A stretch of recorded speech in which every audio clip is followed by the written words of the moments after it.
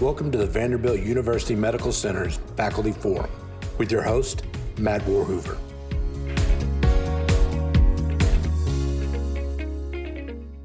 There's Matt. I see Matt walking in. So we can see him in Nashville. There he is. Man, I'll tell you what, that is one good-looking guy. There's not a whole lot, there's very few people that are better looking than me, but Matt Warhoover and Joey Lepore, that's a pair right there. I'll tell you what. Anyway, with that said, good morning. Good morning, Cammie. Good morning, Matt. Good morning, Joey. Let's play the intro for the Vanderbilt Faculty Forum, and then they're going to... You did that already? I did that. And so there they are. There's Matt and Joey. Matt and Joey, the floor is yours, sirs. Can we hear him? Well, there he is. Yeah, well, thanks, Joe, for having us. Dude, are you kidding me? Thank you for doing this and taking the time out of your Wednesday mornings and all the time it takes to put this stuff together. We appreciate you. Our audience appreciates you because we've really enjoyed this. This has been, I hope you guys are seeing some increase in, contacts, I guess, really is the end of the day is trying to connect all of us together. But I hope that this has been as valuable for you all as it has been for us because it's been tremendously valuable to us. Well, I'm glad to hear that. We definitely had some more contacts concerning the content. In fact, I've directed about a half dozen to a dozen people to watch today's episode, as this is kind of a real hotbed of a topic, kind of unique to Vanderbilt and a handful of other places across the country, but it's really starting to take off as far as the idea about DCD cardiac transplantation, and with the we'll get into it why it's really obvious that this is the direction that it's going to go. Mm-hmm. Yeah, I'm very interested in hearing this. I know we had planned on it being something else today. The guys had, I think, the wrong title up or whatever, but I think this is a much more timely and a much more relevant topic, actually, and because we have all of, in fact, we need to get together because we have all of 2022 to really start thinking about, and we're meeting today after the program to discuss what plans we have for the future so we can maybe change some of the stuff that we're doing to make it a little more exciting for people, bring in some new ways of doing things, and I'd like to get your guys' input on that as well. We're going to meet, and then Tammy and I and Min, probably Magic, no, but we're not going to bring Magic again, but we're going to bring Min because he was so upset we didn't bring him the last time to Nashville and talk with you all. Because for us, I don't know what you all are seeing, but the pandemic is, at least I hope we don't have another surge, but hope is not a strategy, so I'm planning for another surge, but I'm still very hopeful that we may have seen the worst of this at this point in time. I don't know if that's what you're seeing. We are seeing a small decrease in the numbers over the weekend, a little bit up, but I think that's just a blip on the radar. It's not like anything it was, 3 or 4 months ago. Yeah, very good. Okay, I'm sorry. I'm going to stop talking now. I'm going to turn my mic off and listen. No problem. I just want to thank again for having us. Joey's going to have to take off. One of us has to make this meeting this morning at 7, and so he's going to take off. And I just wanted to thank him for being here with us. And if his meeting gets over, he'll be back. Okay. Sounds good. Joey, it's good seeing you, man. How's life treating you? Is it well? You doing well? It's good, Joe. How are you? We're good. How about your family? They all doing well? Everybody's good. Celebrating my wife's birthday, so everything is good. Fantastic. Well, congratulations. Happy birthday to her. Make sure you do something nice. Thank you.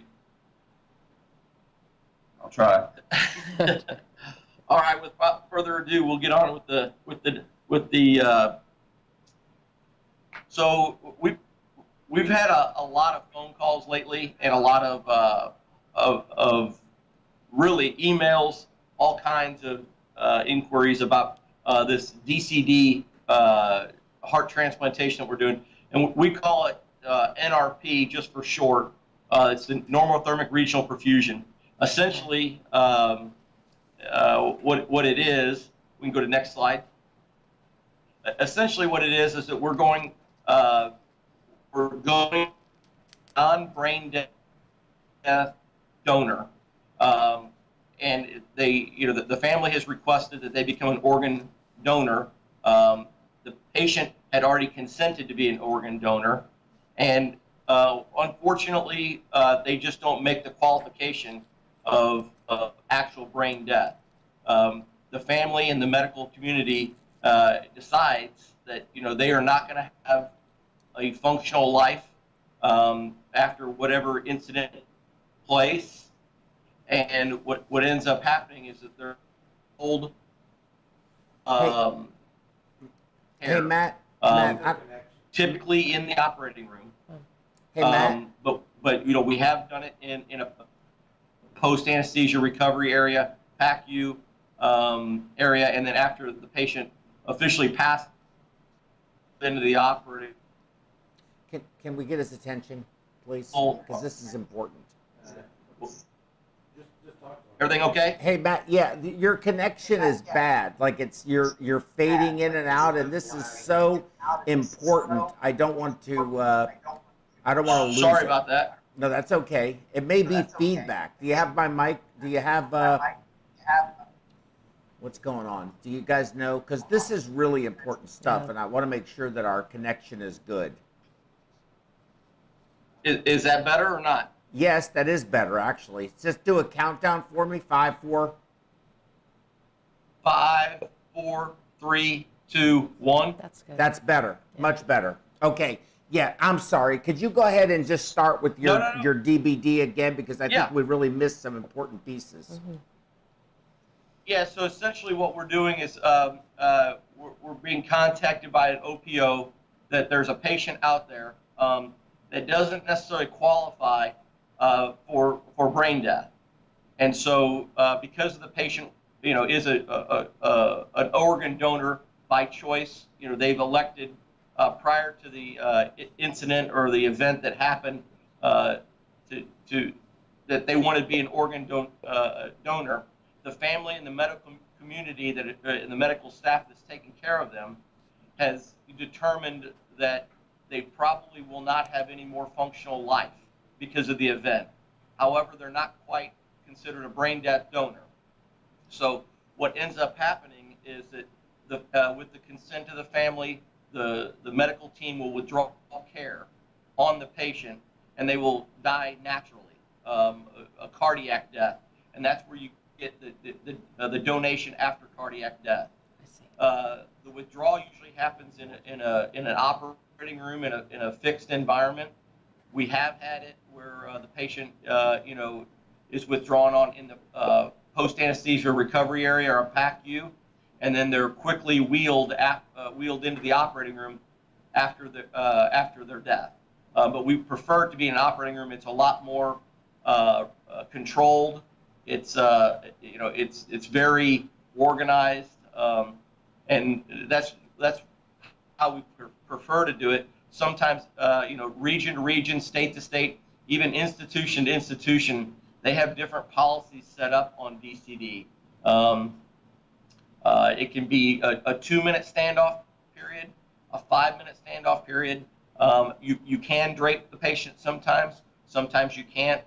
So it's very unregulated currently of what you can and can't do to patients prior to them expiring. Essentially, next slide. Essentially the first cardiac donations were the DCD because the technology wasn't available to actually determine if people were brain dead officially. So there was landmark cases after the fact, and actually Colorado had the first pediatric experience of how cardiac donation was more or less set up years and years ago. Next slide. And this is a paper that is really it delves about the DCD, the outcomes of heart transplantation, It's an international experience out of Australia, primarily, and this is where it really caught kind of wildfire in the more or less in the international community. The Australians and the New Zealand teams were some of the first ones to delve into this, and it really paved the way for the European experience and the North American and the Asian experience, and everybody is doing this now. Next slide. And then finally, you're looking at what are these outcomes looking like versus your regular brain death donations, and really we're not seeing much difference at all. Not we, the community is not seeing much of a difference at all in the outcomes on your 5-year experience. Next slide. So this is where I find it's the most compelling argument, and kind of a forum like this, this is a talk, but as Joe, as we always do, it's really a formal roundtable. So this is the slide that I really want to kind of fix on and actually have some interaction with. We do 2,600 DC donors across the U.S. We can just scroll through some of the data there. And half of those are donors under the age of 35. So they're fantastic organs as far as from a chronological age and from the length of time that someone that's going to receive this valuable gift, how long that donation is going to last for them. And so if you just look at if we were going to use just 30% of those organs, we would have an increase of 400 hearts a year. And the reality is that is a huge number in comparison of what we do cardiac-wise across the country. Next slide. The advantages of the brain death is that we have a high quality. The advantages of a DCD donation is that whether we like it or not, our younger people tend to have I don't want to say a higher incident of accidents and/or neurological devastating events that happen to them. That's just the nature of unfortunately young people. They recover. They can actually make it through an event, whether it be an automobile accident, a drug overdose. And those patients are viable organ donate. Viable people that can actually donate to transplantation. And a lot of those times, those organs are just being discarded. They're perfect organs, and there's people out that are really needing those. Unfortunately, unless they are prior to the incident a donor, they're not eligible. So it's only people that actually have signed the card, have done a medical waiver that is attested by some sort of witness. That's the only way that these people can be donations. So if they're not donors prior to the incident, the family cannot consent to do that. Next slide.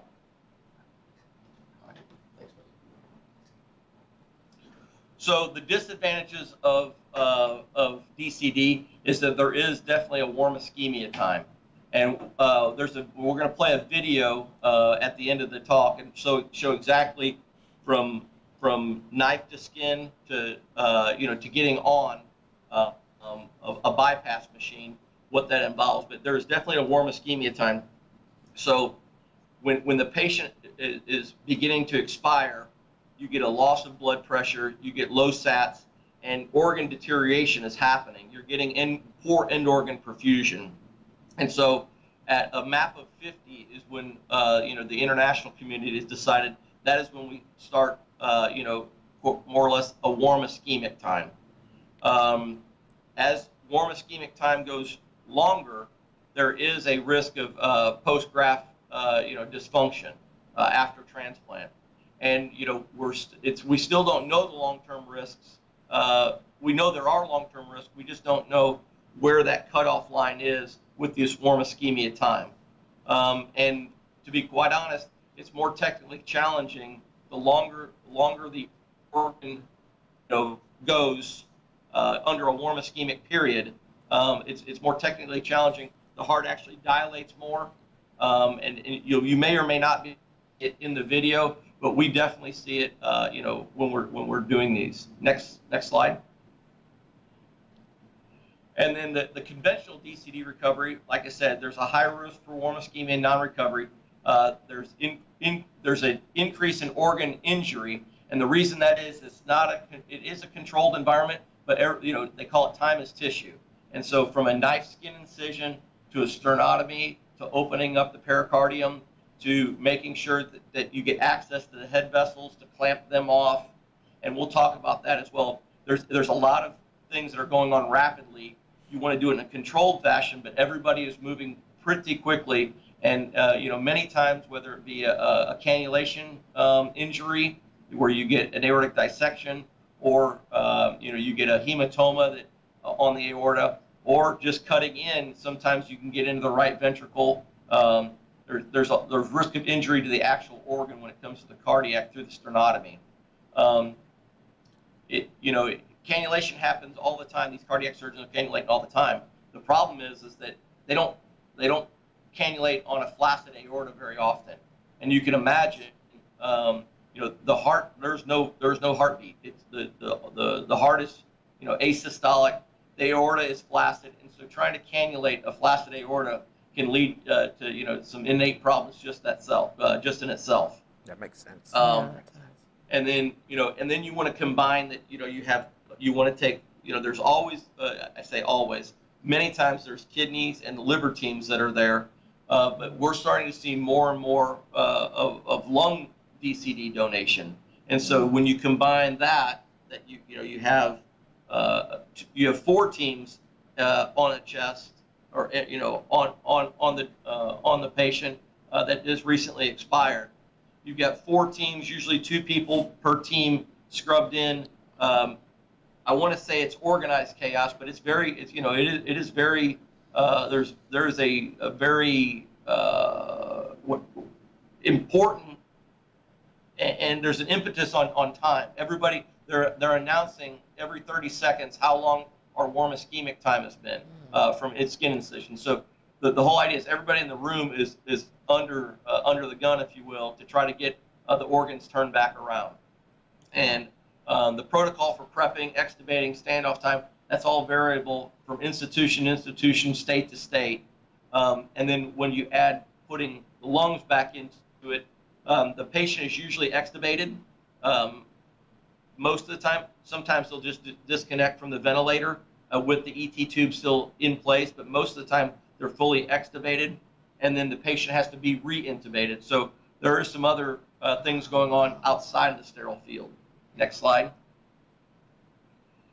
So really what it is, it's a little bit of organized chaos. It is a sternotomy, then the rapid cannulation perfusion of the patient with a warm blood for about 45 to 60 minutes, and then we reanimate that. And then what happens is after 60 minutes of warm perfusion, we go into the cold storage where we do it just like a regular brain death. We'll cross clamp, we'll give cold cardioplegia, and then the donation plays out just like every other brain death donation. Whereas if you go where the OCS is, the reanimation is on the OCS. So the difference between the DCD NRP and OCS is OCS, they just do a regular cardioplegia delivery, cut the heart out, put it back on a machine and reanimate it. This is actually being reanimated in the donor for a fixed period of time until we can get all organs turned back around as far as with good oxygenated blood, get all the metabolites washed out, and then we proceed with a regular cold storage donation. Next slide. So this is what the NRP actually looks like in the chest. We have a mobile. Actually, it's a mobile ECMO circuit that has a cardiotomy reservoir in it. We used an ECLS circuit. The very first thing we do before cannulation, the head vessels are exposed, and there is a large cross clamp that's put across all the head vessels. So no perfusion ever actually goes to the head or to the upper limbs from the 3 head vessels off of the aorta. And then what you do is you continue to perfuse the lower body, and then there's an assessment of the organ function for all those that are taken, whether it be kidney, liver, lungs, and heart. We're actually able at times to also take pancreas and small bowel as well. Those teams are in the room, but they're just not in the field at the beginning. And the reason why it's important to have all teams available, if the cannulation does not go well to place the patient on our pump, the cardiac team backs away immediately, and all other organ procurement people proceed as a regular DCD, not an NRP DCD. So we've dissected the aorta before, not able to get good perfusion to the donor, and so the cardiac team has to immediately back away because we're actually just causing more warm ischemic time for those other organs. Next slide. And this is this is kind of a tough slide for everybody to see, but this is a timeline of events that I've kind of discussed. You can't really see it really well as far as the screen, but what essentially happens is there's a timeout. We all discuss who we are, what teams, what's going to happen. That's prior to doing it. All the teams walk out of the room that are affiliated with the procurement. The patient with the medical team on site that's taking care of them. The patient, they withdraw care, and one of the nurses actually sends the vitals out to the procurement teams in a separate room. And so we continue to watch the vitals. At some point, the patient will go agonal, anywhere between instant as soon as they withdraw care and extubate. Sometimes they'll immediately go agonal. Sometimes it takes two hours. Now the family is in there with them. Usually, they've got an arm out, and the family is there in the operating room. And so they get to experience taking care of their loved one, whether just like if they were in an ICU. And so there's a attending physician in the room. Once the patient expires, the family is escorted out of the room. The family leaves. The procurement team usually comes into a different doorway, and then there's the 2 to 5 minute standoff. The attending physician that's taking care of the patient identifies what time the first time of death was, and then the standoff period happens. He or she listens for a heart rate over a sterile sheet, and after the 2 to 5 minute standoff, we'll listen again. If they're declared deceased, the sterile sheet that they were listening through gets taken off, and the teams immediately start to make incision. What happens is there's a regular skin incision from in the chest all the way down through the abdomen. There's a sternotomy that takes place, and then there's a opening of the pericardium. There's exposures of the head vessels. Big clamp goes on the head vessels. A right atrial incision is made. We cannulate. We drain. The reason we drain is the heart is distended this time. It's very big, and to reduce the amount of wall stress and energy ATP consumption, we drain the patient out, and then an aortic cannula is placed in the ascending aorta, and then we go on usually with 2 to 3 liters a minute. There's no purse strings put in at this time, and so it's very important that the assistant is holding both the atrial and the aortic cannula in place. The cardiac surgeon sews purse strings around the cannulas. Once they're in, then we usually come up to about 5 liters, 6 liters a minute, and we try to promote an index of about 2.6 to 3 on the patient to hyperperfuse them. Once we're on like that, the cardiac team will put in a PA vent, and that's to vent the right heart, mainly just in case the heart doesn't come back in a good rhythm. We're protecting that right heart. About 90% of the time, by the time they get the atrial stitches in and the aortic cannula stitches in, the heart has already come back to a normal sinus rhythm. If they haven't at that time, we'll shock before we put the PA vent in. We drain. Once all cannulas are in, the cardiac team steps away, lets the abdominal teams really get good visualization of their organs and get the blunt dissection down to the vessels that they need to as well. We perfuse for 45 to 60 minutes. A cross clamp is put back on the aorta. Pump is stopped. We drain through the right atrium, and a cardiopulsion solution is given, just like a cold storage. All the other organ systems are being perfused at this time as well, and we drain all the perfusate solutions from all the organ systems back into our cardiotomy reservoir. And regular organ donation continues after that, and everybody goes their separate ways. Next slide. And so this is our pump on the right. You can see we use a Levanova trolley system, and then we just have a cardiotomy, a Medtronic cardiac reservoir centripetal pump. We use a vacuum assist, and we hook 2 pump suckers up to that are only used by suction. We don't have roller pumps on this. It's very mobile. And then this is our back table. This is the back table setup that we have. The lines are already put up on the chest, and as you can see, we've got really everything we need right there.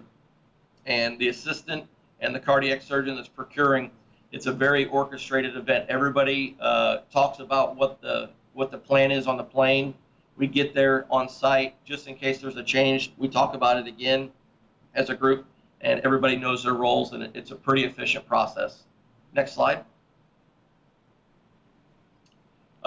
So once we're on pump, and the vent is in, the cardiac surgeon, once the other team kind of gets started on their organs, he'll place a cardiopulsion needle that we hook up to a pressure transducer back on our trolley system, and we'll watch the hemodynamics, mainly because once the head vessels are clamped, our right or left radial artery, we can see an EKG come back because they've got the ECG pads placed on the donor, but usually, when we have that cross clamp on the head vessels, we immediately lose the art line. So we're actually perfusing blindly as far as a pressure. Now the surgeon can have a tactile feel on the aorta, and they can give us their best estimate. But what we usually do is we'll put a cardiopulsion needle in with a transducer back, and we know that we're going to use that same needle when we procure the heart at the end of the reperfusate time. We're taking labs back there for the manifold, just like we would do it on a heart-lung machine. We run lactates, and we run pH, ISTAT, CG8 and CG4 cartridges. We'll give bicarb, we'll give calcium, we can give insulin, we can give dextrose. We have the full complement of potassium, we have the full complement of electrolytes and drugs to try to best turn the organ around. And so that's really all we can do from an NRP. When you do OCS, you actually can see what coronary flow is. You see instant pressures, and you're trending lactates that are specific to the heart, not global lactates like we do in NRP. Next slide. And then really the other difference between NRP and which is, versus the OCS is the distance. We recently did a 2-hour and 45-minute flight last week, and that's the longest we've gone with NRP. It had a total ischemic time of 4 hours and 45 minutes. The recipient did fine, the organ was fine, but that's pushing the limits. Anything over 4 hours of ischemic time, we know that the organ starts deteriorating rapidly. So really, that's about 2 hours and 45 minutes of airtime is what we were. That's not ground transportation to and from the donor and to and from the recipient. So that we've really pushed the limits. That's probably as far as that we're willing to go. Whereas with the OCS, you have 14. The people out of Australia and New Zealand, they've had it on the box for 14 to 16 hours. The most we've done here at Vanderbilt is 10 hours. 4 of that is really was sitting in-house already, just trying to see if the organ was going to turn around, and it did. It just took a longer time. But we really, about 5 or 6 hours, 7 hours is really our typical organ run. Next slide. Predicting demise. It's reflexes. Are you breathing over the vent, and are you needing hemodynamic support as far as with phenylephrine, levofed, that type of thing. Age, and I will throw one more thing in there. The predictability of what the insult was. Was it an acute event? Whether it be or was this a conditioned event over time? Is also kind of a predicting whether the patient will expire within the time frame of your warm ischemic window. With OCS, the warm ischemia window starts with a SAT of 70, less than 70, or a mean arterial pressure. What we've done with the NRP is that we've just decided that it's just going to be a mean of 50. We don't feel that the predictive measure of a SAT on the finger really predicts what is happening at the cardiac level. Your heart is seeing the most oxygenated blood in the body, and so we don't feel that a pulse ox on the finger is a good predictive measure of warm ischemia for the actual heart. Hey, Next Matt. slide. Hey, Matt, before you go on, you just had a little hiccup, and you were saying that your warm ischemic time starts when the SAT is below 70. That's for OCS. OCS. And then you also said pressure, but you glitched at that point, so I didn't hear what it was. 50. It's 50? 50 Yep. for we NRP. do we do mean arterial pressures of 50. Okay. So this is our NRT, and by the way, when this talk was given, when I gave this talk last, we've updated it. So what we do is, this is our average age of what we've done here at Vandy. We're actually up to 27 now, so you can see that this hasn't been updated. This is with an N of 14. We're at 27 now, and so we've made some changes. The agonal starts at 70 or less than 50. We have wiped away the SATs of 70 for NRP because we don't feel that a pulse ox on the finger is a good predictor of what is going on at the coronary level. Mm-hmm. And so we do SATs. We wiped away the SAT as an agonal, and we've just stuck with a systolic blood pressure of 50. Systolic, whereas okay. in OCS, it's 70% and a MAP of 50. Yes. Mean arterial of 50. Yeah. Okay. Correct. So we everything was modeled off the OCS because they did so much work and they've done a really phenomenal job with organ preservation. And what we've done is we've tried to modify it as we get more and more experience with it. We continue to modify, our parameters. Like I said, we've gone out on the length of where we'll go get one, and to be quite honest, we've actually made some tweaks and some changes of actually how we preserve the heart. As far as the cannula type, our next step is it worth, because there's about a 7% dissection rate on cannulation. Cannulating a flaccid aorta is not the easiest task. I've never cannulated at all, but we've got very experienced guys here, and it's just technically very, very challenging. So the next step that we're feeling that we make the change is we may put aortic cannula stitches in prior to aortotomy, stab incision for cannulation, just to have a more controlled.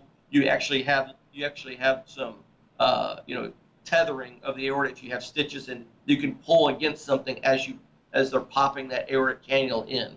On a flaccid aorta, there's all they're doing is holding DeBakey's. The assistant's holding a DeBakey with one hand, because the other hand's on the atrial cannula, and the surgeon's pulling with another DeBakey, and they're just trying to stab, put a cannula in a flaccid aorta with just really two pickups. Yeah. Yep. And so you can see our times. It's between 1 and 4 minutes. Average is 2, and that really hasn't changed. Even you think, well, you should be able to cut down on more experience. It really doesn't change. There's a fixed amount of time that it just takes to do these things. And you'll see in the slide, or you'll see in this video at the end that I have. We'll talk about it then, but you can see, it seems like it just takes a long time to get on, but really it's always less than 4 minutes. Next slide. And then these are our recipient characteristics. Once again, I'll say this is an N of 14. We're up to 27 now, and so the N is doubled. So I'm sure these scores and these demographics have changed as well. I don't think we've done a recipient over 69 yet, though. Next slide.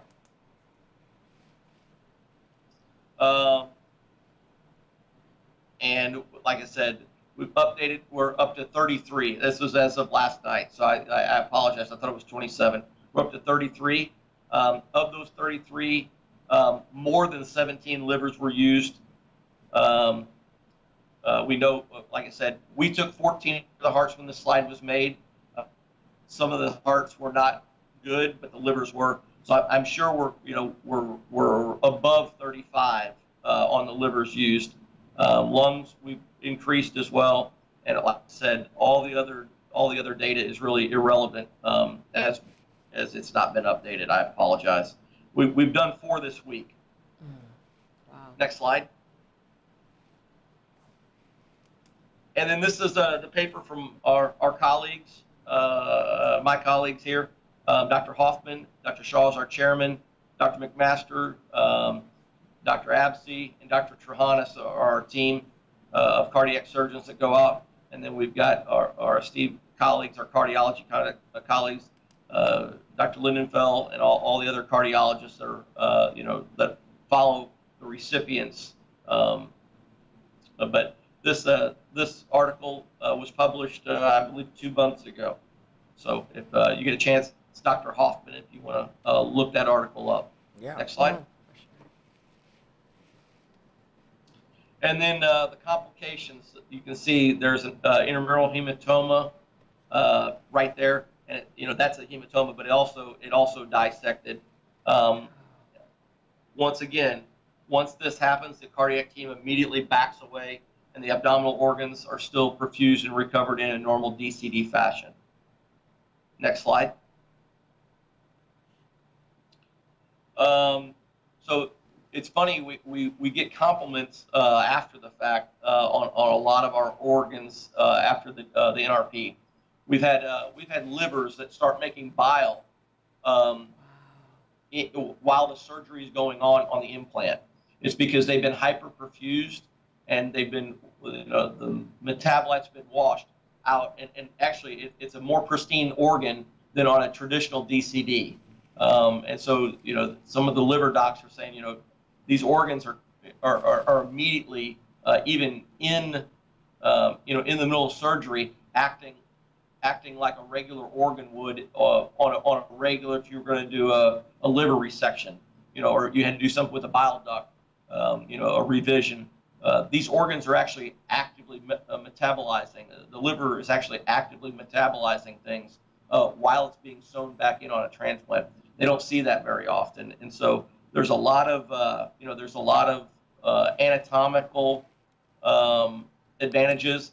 They're not in a big hurry because they get great dissection out while the donor's on pump, and literally they get good visualization. They get an hour, nearly an hour, to actually mobilize and get everything to tee up their explant of that organ, and so they've really caught on and really are more or less. This plays to the advantage of the abdominal teams as well, and that's just not through data, but it's also word of mouth. And a lot of these centers, they're not, a lot of centers aren't big academic centers that are doing liver transplants, and so they're not going to produce the papers that the academic centers, but word of mouth. We see these same people over and over again. They're just like, yeah, this is great, and they're a little bit cautious at first because they're worried about jeopardizing their organ. But once they've even seen when the cannulation is not going well and they still get their organ, they realize that it's really no different whether the cannulation doesn't go well and they have to do a DCD as a traditional liver DCD versus there's a huge upside if we do get on pump. The 93% of the time that we're able to get on pump, their organs are better, and the process is just a lot smoother for them. Next slide. And this is probably the thing I'm not going to talk about this so much, but there's really an ethical concern about this. DCD. These patients are all organ donors. They've signed the card.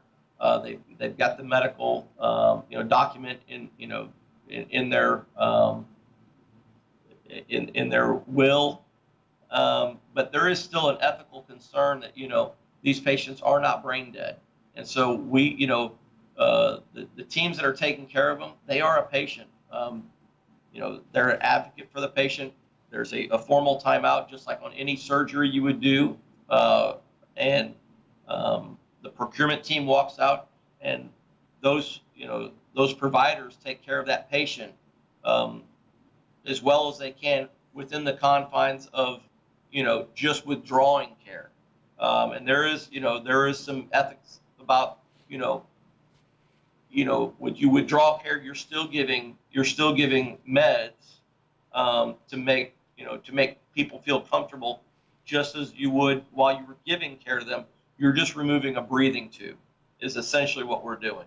But they continue to give meds, whether it be analgesic meds, and the real efficacy is are you giving where the discussion is how much analgesic are you giving, how much different medications, how much you're giving, and would you be giving that if it was in a different situation? And I'll leave it at that. We can have a discussion about that. Next slide. And we are, like I said, we've done 4 this week. It's oh, that's a great picture. They snuck that in on me. Yeah, that's us in the back of the van. Dr. Hoffman, Harry, myself, and Emily. That's the team. And the resident is actually taking the photo. So they're not in there, but it's a team of 5 for us. It's 2 perfusionists, 2 surgeons, and a preservationalist of the air and ground transport team. And the institution where we're going, they provide a fantastic team with the OPO, and then back at Vandy, this has really increased our transplant program. I think last night's was 106 or 107 for heart transplant this year, adult only. And so, it has really increased, our volumes. And with that, it increases the need for beds. Our nursing staffing is fantastic, both in the operating room and in the ICU team. It's just a team effort. Next slide.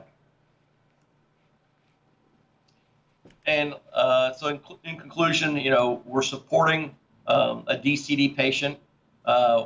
It simplifies recovery of the organs. It minimizes ischemia and maximizes actually organ perfusion because we're hyperperfusing, we're washing out the metabolites, and we're optimizing for cold storage, unlike on a regular DCD. So DCD NRP really does all those things. It has been shown, just if nothing else from the liver teams, as far as the structures, as far as strictures of vessels, it's definitely seen that. We're waiting for some outcomes paper to come out from our abdominal organ teams, but we know here from a cardiac standpoint, it is we've improved outcomes, and we have an increase in potential amount of organs for these people out there on these lists. And really, that's the end game, is that we have, regardless of at the end of the day, we still have an organ mismatch in numbers of donors to recipients. And this is a way that we can kind of change the game and slide the scale closer to having a number of organs for the number of people that need those organs. I think that's finally with the OCS and NRP with DCDs, I think both platforms are going to definitely have their advantages. The DCD NRP, I think regionally, you're able to get organs that that are really advantageous in a local area within flight times. And then when you use something like the OCS, greater distances and marginal organs that you're unsure that they're actually going to be functional, I think that really is the platinum standard on evaluating organ transplantation. We at Vanderbilt, consider ourselves, a high volume program, and we're going to continue to have both platforms because it's just more tools in our toolbox, and it's a specific tool for a need. Is kind of how we visualize it. And thanks for having me, Joe. Dude, thank you very much. Wow. Who are these gentlemen? So I'm going to ask you guys. I know who they are. One gentleman's near and dear here to Vanderbilt. Where'd they go? Oh, What'd you take it down for? Hold on. there we go. Okay, well, one's smoking. That's interesting. So I believe he was at Hopkins. He started out at Hopkins. There's a movie about him. What is it? What the Lord Has Made. So, why do you keep doing that? Okay. All right, so tell us who they are.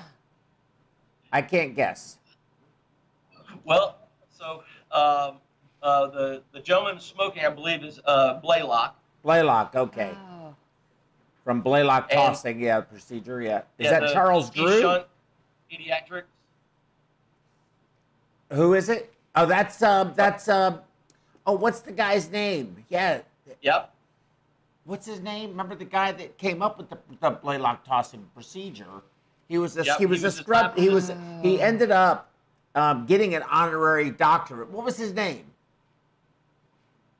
Now you've got me. I had the name. Vivian Thomas. Vivian Thomas. Vivian Thomas. That's right.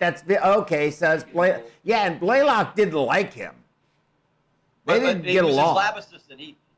Because Vivian Thomas was doing things, in the lab, and all of a sudden he was like, "Well, doctor, I came up with this because he was a lab assistant. He was a brilliant man, and so they were both. We actually have a Vivian Thomas Way here at Vanderbilt. We just named one of the streets after him on campus. Outstanding, Nice. outstanding. That's right, Vivian Thomas. That was his name. See, I got his name. Sure But I did. didn't know at first when I saw him. I didn't realize that. Now, so why are they? So, they were at Hopkins. Where's the connection with Vanderbilt? They both started off here, Oh. Ah, I didn't know that. and then they went to Baltimore. So that, like I said, it's their great works were done at Hopkins, but they originated here. I didn't know that. Did you know that? I did not didn't know know that. And you're right. There was that movie. I didn't see that movie. Yeah, I haven't seen Was it a good movie? It's fantastic. I'm gonna have to watch it. Okay. So I'm assuming we have questions. Lots and lots of questions. And we've got one more video. If Oh, David's yeah. got Oh, yeah, it, the I'd video. like to show that real I quick, wanna and then see we can this. get into Yeah. discussion.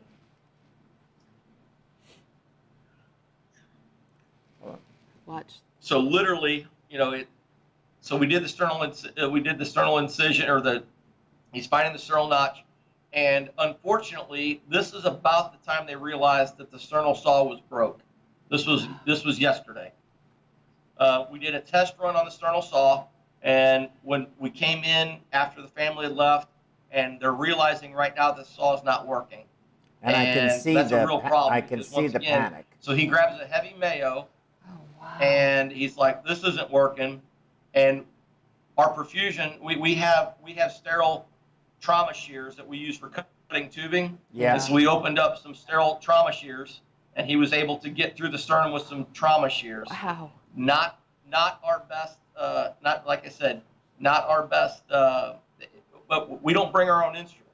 We bring our own circuits. We don't bring the medical instruments. At the hospital that we're at, we rely on. We tested the sternal saw, made sure it worked ahead of time. But in the time that we had left the room and came back, something had happened, Wow. and it wasn't working. So you can imagine, the cardiac surgeon is a little bit under, because we should have just been able to zip through this chest. Mm-hmm. So he's thinking this whole time, what's it going to be like? And somebody's getting ready to say 30 seconds. Oh, Yeah. yeah. And so he gets through. Probably, I think it was 42 seconds was what it took him to get through there. Wow. Sternal retractor gets put in. The assistant, it's their job to open, and he's dissecting out. He finds the pericardial groove. Groove opens the pericardium. Now he's trying to dissect out the head vessels with his fingers and trying to get up high so he can get a single clamp on all of them in one motion. And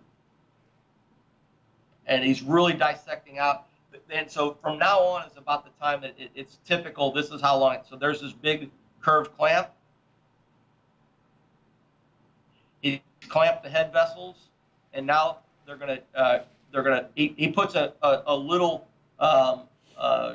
L-shaped clamp, like a little curved clamp, on the right atrium. Makes a little stab incision because it'll have blood pouring out of it if you don't have that clamp on it, and then if you lose it, it's underwater and it's gone. So as the assistant takes that cannula off, or takes the clamp off, he throws the cannula in. We get hooked up to the line. We immediately start to drain. He'll tell me drain. We put vacuum. We're draining. So now the right heart is not distended. The left heart is still distended at this point because it's not beating. And so you can see that she's got a sucker. Just get out of the way. He's making a stab incision, getting ready. She's going to hold up with a pickup. He's going to hold up with a pickup. Makes the stab incision. Is that any OPA? Cannulates. He's going to put the aortic cannula, the aortic line up to it. It's full of air, right? Because there's no pressure in the patient. This is the other thing I really, really want to emphasize. So he has me bump up. We clamp. There's still the aortic cannula is full of air. So he puts a stopcock on there with a 60 cc syringe. He pulls back blood from the aorta to fill the cannula retrograde. closes the clamp and tells me to go on.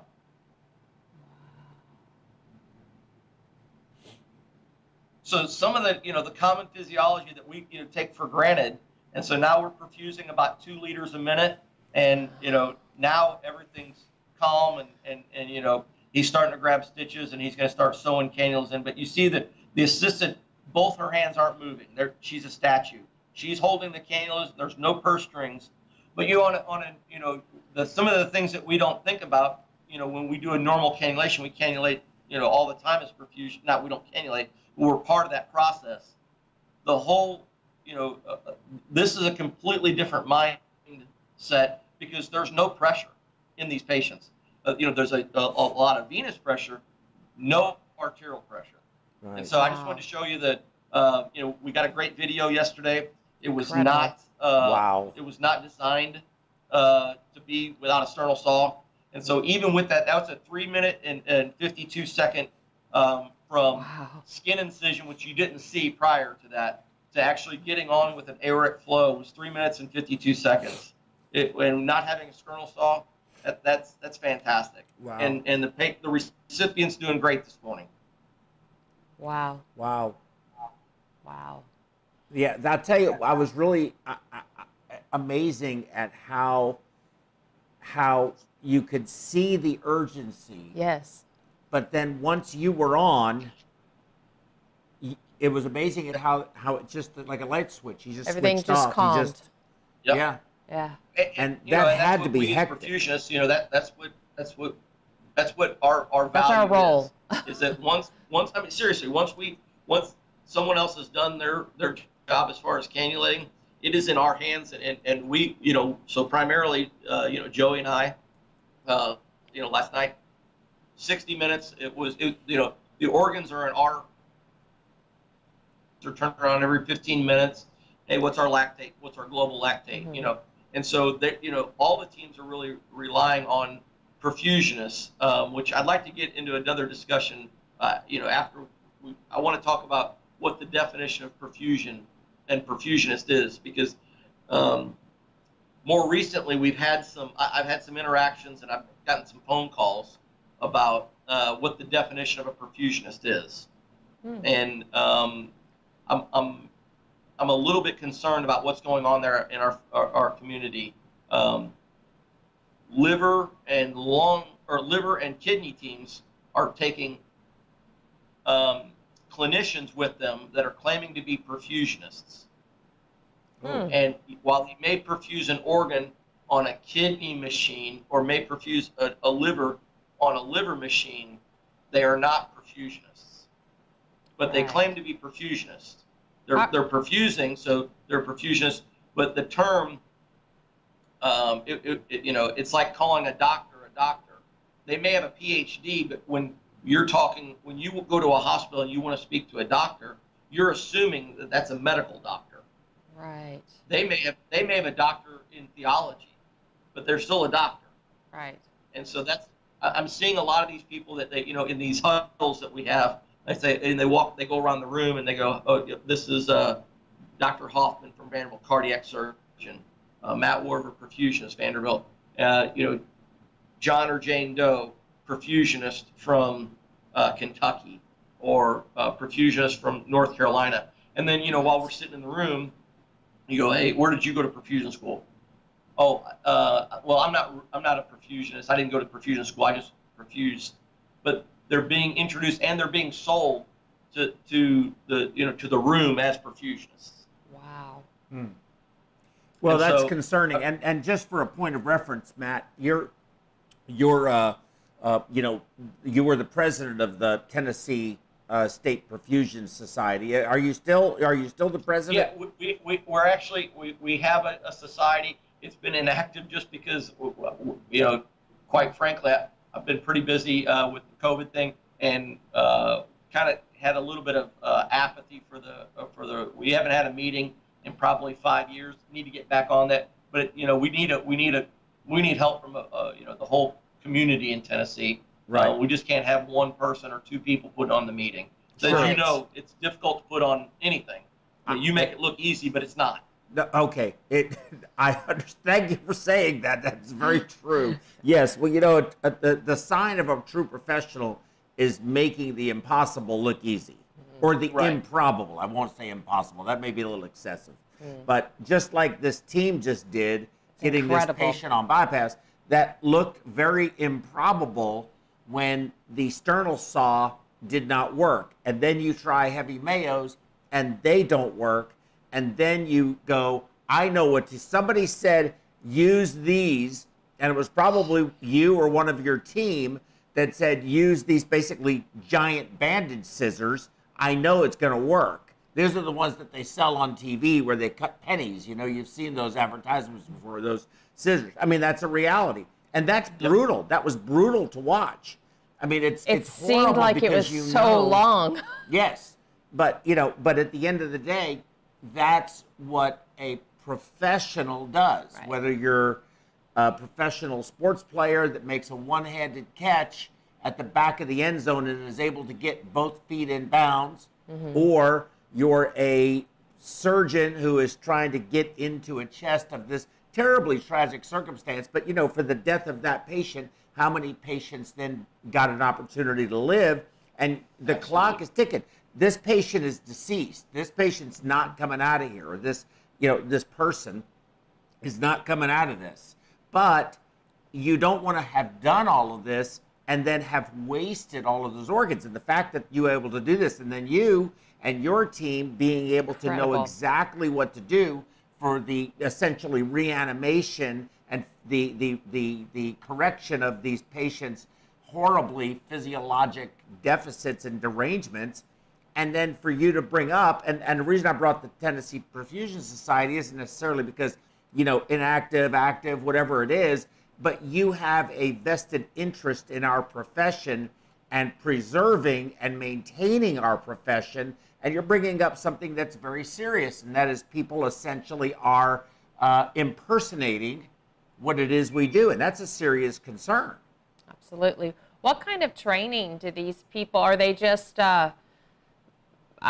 scrub technicians that are trained to do whatever it is that Yeah, you what's need their to- medical background? What do they do Well, normally? You know what, I don't know, because where did you go to perfusion school? Because, you know, we are a small type, you know, Right. community, and you know, you may not know everybody, but, you know, within a region, you've heard the name, or, you know, or at least you know someone that they know. Once I asked that question, like, well, I didn't really go to perfusion school. I actually, you know, I actually perfused the kidneys, you know, whatever hospital they're with. The conversation kind of goes pretty cold. So Yeah. I don't even know what their training is. I've had some people call from Maryland most recently, and South Carolina. The presidents of different perfusion groups call and go, hey, are you running into this? Because we're definitely running into this. And it's very concerning for their groups, because essentially what they're doing is, to your point, they're impersonating, you know, the knowledge base. And so what you kind of hit on something that I talked about with a couple of the people offline that have been calling about this, is that, you know, you as we as a perfusion group, as a community, know, you know, pressure, you know, pressure loops, and we know that, you know, what end organ perfusion should be. You know, we've got that training. They don't, you know, you don't, you know, unless you have that knowledge base. That, you know, many times that, you know, they go, well, we need to keep these patients are having levo put on. Well, you know, there's many times where I talk to the nurse, like, when you go to extubate, you're going to turn the levo off, correct? Because all levo is actually doing is actually increasing the vascular resistance, and you're giving it even less organ perfusion. And so trained perfusionists from a perfusion school know about those pressure loops, know about those vasoactive drugs. Someone that is, you know, whether it be a scrub tech, I don't even know what their background is. They may or may not know that. And when you're going to preserve an organ, you know, those things are important. And so you have to understand the full global scope of what's going on from a physiologic standpoint, just not how to run, you know, a machine that you put a kidney in and you're you're turning two different knobs. Well, yeah, The old adage, we're knob turners, pump monkeys. That's all fun and games, and it's a joke, and it's kind of funny. But the reality is that's not true. That's not who any of us are. Of course. Well, it's one thing to know. That separates us from anybody else. Yeah, it's one thing to know how to do something. It's another thing to know why you're doing something, and when that really matters is when there's a problem. It's all easy when it's routine.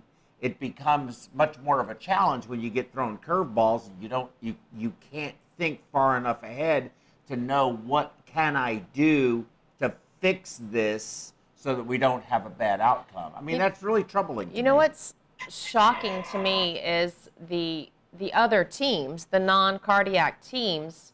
I'm sure those doctors are aware what a perfusionist is and how they're allowing someone on their team to present themselves as that, other than simply, you've probably been called a doctor in your white coat before, and you're quick to correct them. Oh, yes. I'm not a doctor. I'm a perfusionist. Oh, yeah. Right. And correct. So the person doing the kidney perfusion or whatever should be quick to say, I'm a technician here to perfuse the kidney. It's just as common. Opposed to a perfusionist. It's common courtesy. It's a common courtesy, and it's just honesty. Yes, agreed. So, wow. Yeah, I know. One question, because we have actual questions about the topic today. That we want to get to. And by the way, we've gotten Azerbaijan. How do you say that? Azerbaijan. And also from Greece, saying thank you very much for the amazing content and videos. I wanted to point that out to you. But did you have some questions? Because I have a lot of questions. You go ahead. I've got just a couple. So on these, hearts especially, are there, when you clamp the head vessels, and I realize it's pretty fast. It's faster than I thought, but I was wondering about the hormonal neurologic effect on the organ when you clamp out the brain, because there is a lot of concern about heart transplantation in particular after brain death, and actually it is problematic from what I understand. What can you tell us about that?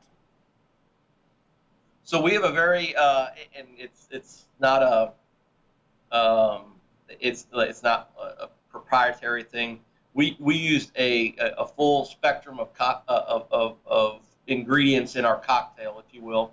Levothyroxine is one of our additives in our priming solution. So that is replacing. That's the T4 end product from the brain, and so we use that as one of our priming.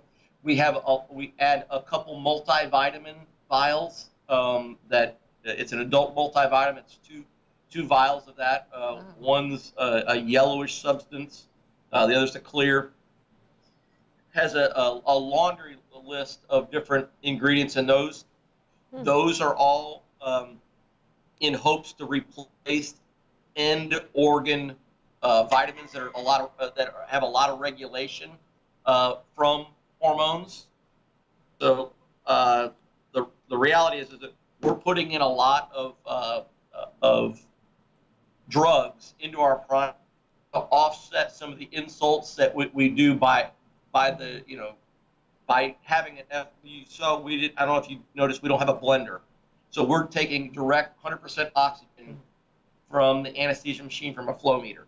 Okay. And so we have the capability of controlling sweep, but not FDO2 or FiO2, whatever you want to call it. So sometimes our PO2s are in the 500s and 600s. Well, it doesn't matter where you subscribe to, whether you subscribe to, for oxygen-free radicals, a demise or dying situation. Organs aren't necessarily, acting as they would, in healthy patients. We use acetylcysteine, which is in our as an oxygen radical. It binds them. in addition to all, but so we're doing a lot of things with our prime to try to optimize and counter what really happens with death and with some of the insults that we do, like you say, clamping the head vessels. So we've kind of thought about it from a broad standpoint, from multiple different clinicians, from pharmacists to cardiac surgeons, intensivists, pulmonologists, we've talked to a gambit of the people here at Vanderbilt. We've come up with a cocktail that we feel is a formidable opponent against all those things that we do. Mm-hmm. So I had another question. Actually, I guess it's a two-part question. How high do you see the lactates when you first get on your first lactate, we'll say? And then the second part of that question is, do you try to achieve normal physiology, or do you try to get into an alkalotic state? Like, what are you trying to accomplish metabolically? That's a great question. And so depending on the time of demise, we've seen lactate as low as 3. We've seen a lactate is greater than 50, first one. Oh, could you say that again? Could you say that again? Greater than what? Yeah, you're getting Sorry. hiccupy again. We've seen a lactate as low as 3, and as a high is greater than 15 because it won't measure any higher. It just depends on the length of demise, on how long the patient was down as far as warm ischemia to actual death. Right. But what we do see, I'm not going to say 100% of the time, but nearly all the time, we see the heart come back in a normal rhythm. We see the lactate trend at least flatten, if not go down. And we also, to your second part of your question, is we usually see a pH anywhere, we've seen as low as 7.04, but we turn it around always in an alkalotic state, usually in the 7.5 to 7.6 area. That's what we preserve it in right before the cardioplegia flush. Okay. Gotcha. But we turn the organs into an alkalotic state. We get worried a little bit with sodium because the patient, depending on what events happened prior to them becoming an organ donor, a lot of injuries promote a high saline drip, try to minimize tissue inflammation. And then we turn around and our go-to is a bicarb to turn around, a base deficit. Yeah. Usually do have a high end sodium on the sodium scale, if not, but on a high limit. We haven't seen any bad effects post-op with our patients that are receiving these organs when it comes to sodium. Okay. But it's not uncommon for us to have a sodium in the high 150s, low 160s. Yeah. Oh. Yeah. I mean, that's high, but not it's high, but I wish there was a way to remember. We used to use THAM a lot. I'm assuming you wish you had THAM, but you can't get it anymore. THAM's hard to come by. Very hard to come by, but that was so much better than sodium bicarb as far as that's concerned. And I'm curious now. Once you get on pump, you stay on pump for a while before the transplant and everything else, right? Before you explant the organs. Correct. So we're on between 45 minutes and we'll say 65 minutes of perfusing all the in vivo organ, and then once everybody's got their dissection taken care of, that all their vessels really looped and they've got good exposure and they're ready to go, they'll actually even insert cannulas into those and clamp the cannulas. The liver team, the kidney team, they'll have all their cannulas in. Literally, it's a really nice orchestra of things, and it's very calm and regimented, for the organ procurement, that part of it, because it's literally, okay, everybody ready to clamp. 1, 2, 3. Everybody clamps. Everybody hooks up. Everybody starts flushing. I come off the ECLS machine, keep my my venous drainage open, continue to apply vacuum, and everybody does their thing. It's really well orchestrated on the back end. But the whole idea, everybody has to have their complement of, are you ready? Are you ready? Are you ready? Ready? And then they turn around. Are you happy with the blood preservation as far as what? Are you happy with your pH? Are you happy with your calcium? Happy with your potassium? Are you good from a height standpoint? And once everybody has you don't want to waste any more time. You want to go ahead and proceed with the explain of all the organs. So usually between 45 minutes and 65 minutes, all teams, including the perfusate of the blood, is turned back around and we're ready to go. Have you considered using, because being that you have the bicarb issue, the sodium issue, things like that, have you considered using high volume, like hooking a hemoconcentrator up to your circuit and using high volume CVVH with the bicarb-based physiologic solutions like the Prismasol or the Prismasate or the Braun fluid or the Next Stage fluid? They all have their own iteration of this fluid, but you would have normal sodium. It has a bicarb of 32, and of course you could make the potassium whatever you want. So have you considered that? So we in the very beginning we said, well, what we're going to do is we're going to bring a hemoconcentrator, because a lot of these patients are fluid overloaded. I didn't mention that we actually get a pre-op gas on the patient before anything happens. So as soon as we get there, we try to get a pre-op gas. We would like to have a crit greater than 25. If not, they will give the patient blood before anything happens. So usually our contacts the OPO and the physicians on site there, and they want us they say we'd like to have a crit of 5 or greater, because dump crystalloid on top, we're looking closer to 21. The real problem with using a hemoconcentrator and all the ideas you just said, they're a fantastic idea. We've got 2 problems with that. One, we've got a fixed amount of time. Really, by the time we're able to get all that implemented, we're probably going to only have about 35 or 40 minutes of act.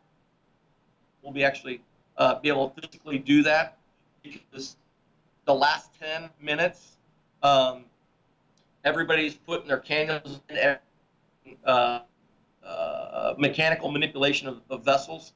Our perfusion return, our venous return is quite poor the last 10 minutes. Yeah. Because of manipulation. Yeah. So, in addition, we're fully heparinized, and we're running a pressure. We're trying to hyperperfuse these patients. We're trying to run a higher pressure without having vasoconstrictive things. And so you can imagine the cautery is not necessarily used as judiciously as what I would say I would like it to be, because on normal procurements you're not worried about that. So this is a new concept for a lot of the abdominal organ teams. So when they're cutting their dissecting, they're doing blunt dissection. They're not using a cautery for it. Yeah. And we have 4 units of blood set aside and I would say 75% of the time we use at least 2 units of blood. Wow. So from a volume standpoint, we don't have the volume to hemoconcentrate. Even as a zero balance, we don't have the time. 2, we don't have the volume to do that. We get these huge volume swings from manipulation of just the abdominal organs, just moving the intestines and trying to get exposure. There's a real pushing and pulling on the IVC and the vena cava. Sure, absolutely. Did you have some questions? I have a couple questions. You actually answered one of mine about Or what. I asked. Yeah. Oh, yeah. You asked and Matt answered Yeah, 'cause about I the didn't answer nothing. about what kind of pH you were going for. But so when we were talking about your numbers, or when you were talking about numbers earlier about just using the kidney procurements and talking about, if you just took 30% of that, it's additional 400 hearts a year that could be used for transplants. What's the current shortfall that where people needing hearts and there aren't enough hearts available? Do you have any numbers on that? Someone just gave me a website last night that I was unfamiliar with, but I think it's TNO.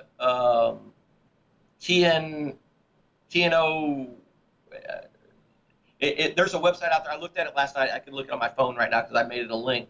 But I looked last night. So the DCD population of donors versus the regular brain death donors, Yeah.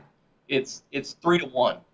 So there are 3 more DCD donors for every 1 brain dead donor. Huh. And so you can imagine that I think there's only 3 or 4, maybe 5 centers doing DCD hearts in the country. So you can imagine Yeah. if there were, if there were people doing DCD hearts, there would be 3 times the amount of organs for people incredible. to choose from. Yeah. So that in itself right there is pretty telling in my mind. Mm-hmm. I want to say there was 15,000 donors last year, and I could be wrong because I looked at a number. It was 10,000. It was 10,700, 900. I looked at the site last night, but that could have been over a 3-year period. Oh, yeah. It could have been over a 2-year period. There's a window. There's a sliding bar. Yeah. That on this website, and I should know it, but I just found out about last night. But I haven't really played with it. But it's a national registry of organ donation. Oh, okay. And you can do it by region, you can do it by center. I would assume any transplant coordinator, our transplant coordinator knew about it because I asked her about it last night. She goes, "Oh yeah, that's what I look at." She goes, "Yeah, because you're always asking me, well, what number are we on?" She goes, "You can always look at it, and you can skew it by institution." So, I've got it pinged on Vanderbilt how many transplants we've done across all organs. Here. So that data it's a public knowledge. Okay. So is it safe to say, to your question, is it safe to say that there are, in the current state, a significant shortage of donor hearts for patients that need a heart transplant? Absolutely. I do remember an anecdotal paper saying out there that if we did DCDs, and OCS, this is in inclusion of OCS, I think it was a kind of an OCS paper or a white paper that we would be able to cut our shortage by 40%. Oh, wow. So there was a significant shortage, but inclusive of OCS, if we would use OCS, we could cut the shortfall by 40%. That doesn't necessarily even talk about the regular NRP. Right. Because and so I'm sure combined, we would still have a shortage, but not to the extent that we have. Mm-hmm. And I apologize not having that data. No, that's all right. Fine. Another just real quick question. I know you touched on this about determining OCS versus NRP. So how is that? I know it's determined by distance and all of those other sorts of things that you said, but when you're actually, is a committee sitting down and determining, okay, this potential one came up, we're going to do it this way. Who's determining that? So we have a sponsor, or the sponsor who takes for the study, because it's not quite FDA approved yet. Oh, I see. That's they're in. So our chairman of cardiac surgery, he's our sponsor, and so he makes the determination whether we're going to do, whether we do the OCS, whether we do NRP, or just what mechanism of going and getting the organs. He also takes in consideration the implanting surgeon that they talk about it, because ultimately it's responsible. Sometimes he's the implanting surgeon, but if he's not, they have, they talk about it. I see. Interesting. Yeah, and then last thing, is there, have you had, because it seems like the hyperperfusion would be better, as you said, for all the organs. Is there ever been an incidence where you went in to harvest the heart, you're on pump, and then you determined that you're not going to be able to remove the heart, and that you leave the patient on hyperperfusion to help normalize all the other organs? Have you come across that? Yep. In those 7% instances that we have that we don't get the heart, namely it's due to aortic dissection or aortic hematoma, but it also can be, remember DCD, the OPOs don't get to run, not even sometimes echoes on these patients, because that is a TEE is actually a procedure that would not be indicated for the medical treatment of that patient, right? Because if they've got a head injury, there's no reason to actually echo them. Right. So a lot of times, it's very minimal knowledge going in what kind of cardiac they have, other than just age and just anecdotally what's their blood pressure and what's their heart rate. So a couple things, we've dissected the aorta before, got a huge hematoma, tried to fix it, and then got the true lumen, but because of the dissection ran retrograde towards the coronaries, we knew that we weren't going to take the heart. Yeah. So we've lost the heart, but we continue to perfuse for the rest of the abdominal team for that hour. We've done that a couple times. So we know the heart's no good, but we're playing team ball here, and that's what we do. Right. The other thing is we've done where we completely do a full run. They go to cut the heart out, and they look, and the patient's got a bicuspid aortic valve. Unknown, but we're not going to transplant a bicuspid aortic valve. Right. So the heart, we just say no. Although we perfuse the heart for an hour, the heart looks great. They're not going to implant a bicuspid aortic valve into someone. Right. And then the third thing is, that's why our age limit on the upper end of these DCDs are about 35. We've gotten in there, and they go to 10, or even during it, they feel, and there's a calcium deposit in the LAD. They can just see it. That's what I was wondering. I was actually going to follow up with that. Then you go, early CAD, patients, you don't have a good history of what they have. These are patients that, some event happened to them, and sometimes, they don't even have any family history. They don't even know, there's not a good record of what's going on. They have a loved one, or on the back of their driver's license, they're checked for an organ donator. But so they don't have a family history. You have no idea, but once you get in there and you go, we're perfusing it, the surgeon feels, and the next thing you know, he's like, there's a huge calcium deposit on this LAD. And so, we make a phone call back, and they're like, nope, we're going to pass on this, but we continue with the procedure for all the other abdominal organs. Right. That makes sense. Yeah, that does make sense. So that's all my questions. I was going to follow up with if you ever had to turn down the heart for something being wrong with the heart that you didn't know. So, of course, you covered that. Yep. Yeah, well, one of your slides said you had eyeball. Yeah, looking at the heart, right? So you're right. You're looking at it, and if it's not, whether it be something obvious like a bicuspid aortic valve, or something obvious like a big calcific plaque on one of the coronaries, especially the LAD, you're looking at it. But are you also looking at how it reanimates and how it's contracting? That's a good point, Joe, and I apologize. Yeah. So at the 45-minute mark, we actually come off the bypass circuit, and we actually fill the entire heart up, and we take a video, usually about a 30-second video of the hemodynamics and what the heart is doing, and we send it back to the implanting surgeon just so they know what the heart function looks like. That's important. I forgot to explain that. Wow. That's a great point, Joe. Yeah. So the implanting surgeon actually gets eyeballs on what the functioning heart would look like Wow. temporarily. Yeah. And of course they don't have levo, they don't have dobutamine, dopamine, whatever inotropes that you're going to have. This is just cold turkey, come off, and this is what you get. Yeah. And so, but usually these organs are 18 to 35 years old, and They're pretty snappy. it may not be generating the blood pressure that you want, but they're looking more on what the squeeze is doing, what the visual EF is doing. Yeah. Sure, Yeah. sure, absolutely. And one other thing I forgot to mention as far as the eyeball test, we've also gotten in there, and because maybe it was a rollover car accident, or it was blunt trauma, motorcycle, like it is.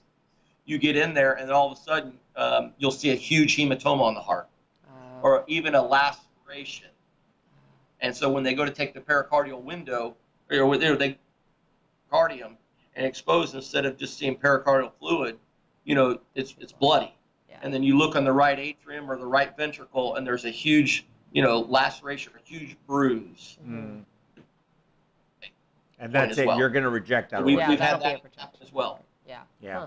Like, so a big cardiac contusion would be, or Yep. a cavity rupture is going to be, you're done. That's it. But right, yeah, and it's usually not a cavity rupture, but but we have seen huge hematomas on the heart from a blunt trauma. Wow. Wow. Yeah, big time. Well, very good, Matt. This was excellent. We have. I could go on for much longer. Yeah. But in deference to your time and everyone else, I have to just ask: can we do this again? Yeah. And do a part Absolutely. 2 of this? Yeah. And I have said it, I don't know how many times now. Tammy and I and Min are coming to Nashville. We're going to do a program from there. And we've got to do it. For us, I don't know, I'm assuming you're seeing the same thing. That was something I wanted to mention, is that it's surprising to me how high your heart transplant volume was able to stay through COVID. Yeah.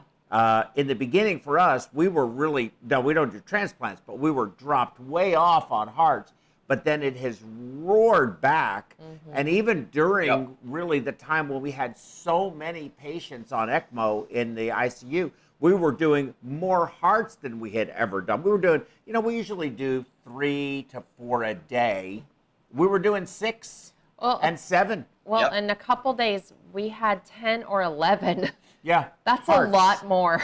Yeah, that's for a lot us, more. for a Yes. team our size. That's a lot. Yeah, it was insanity. It was insanity. But our volume has really cut. Our number of patients. We only have currently 1 patient remaining on ECMO For COVID. for COVID ECMO, and in the local Houston area, we're down to 14% of critical care space occupied by COVID But patients. that's really changed just in the past, I don't know, 15 days, Yes. maybe 20 days, because just a few weeks ago, we had quite a number of patients still on ECMO for COVID. Yes, we went from like 11, actually 12 when you think of the other hospitals, the outliers that we get, and we've put a couple in and got them transferred right away, so that helped us a lot.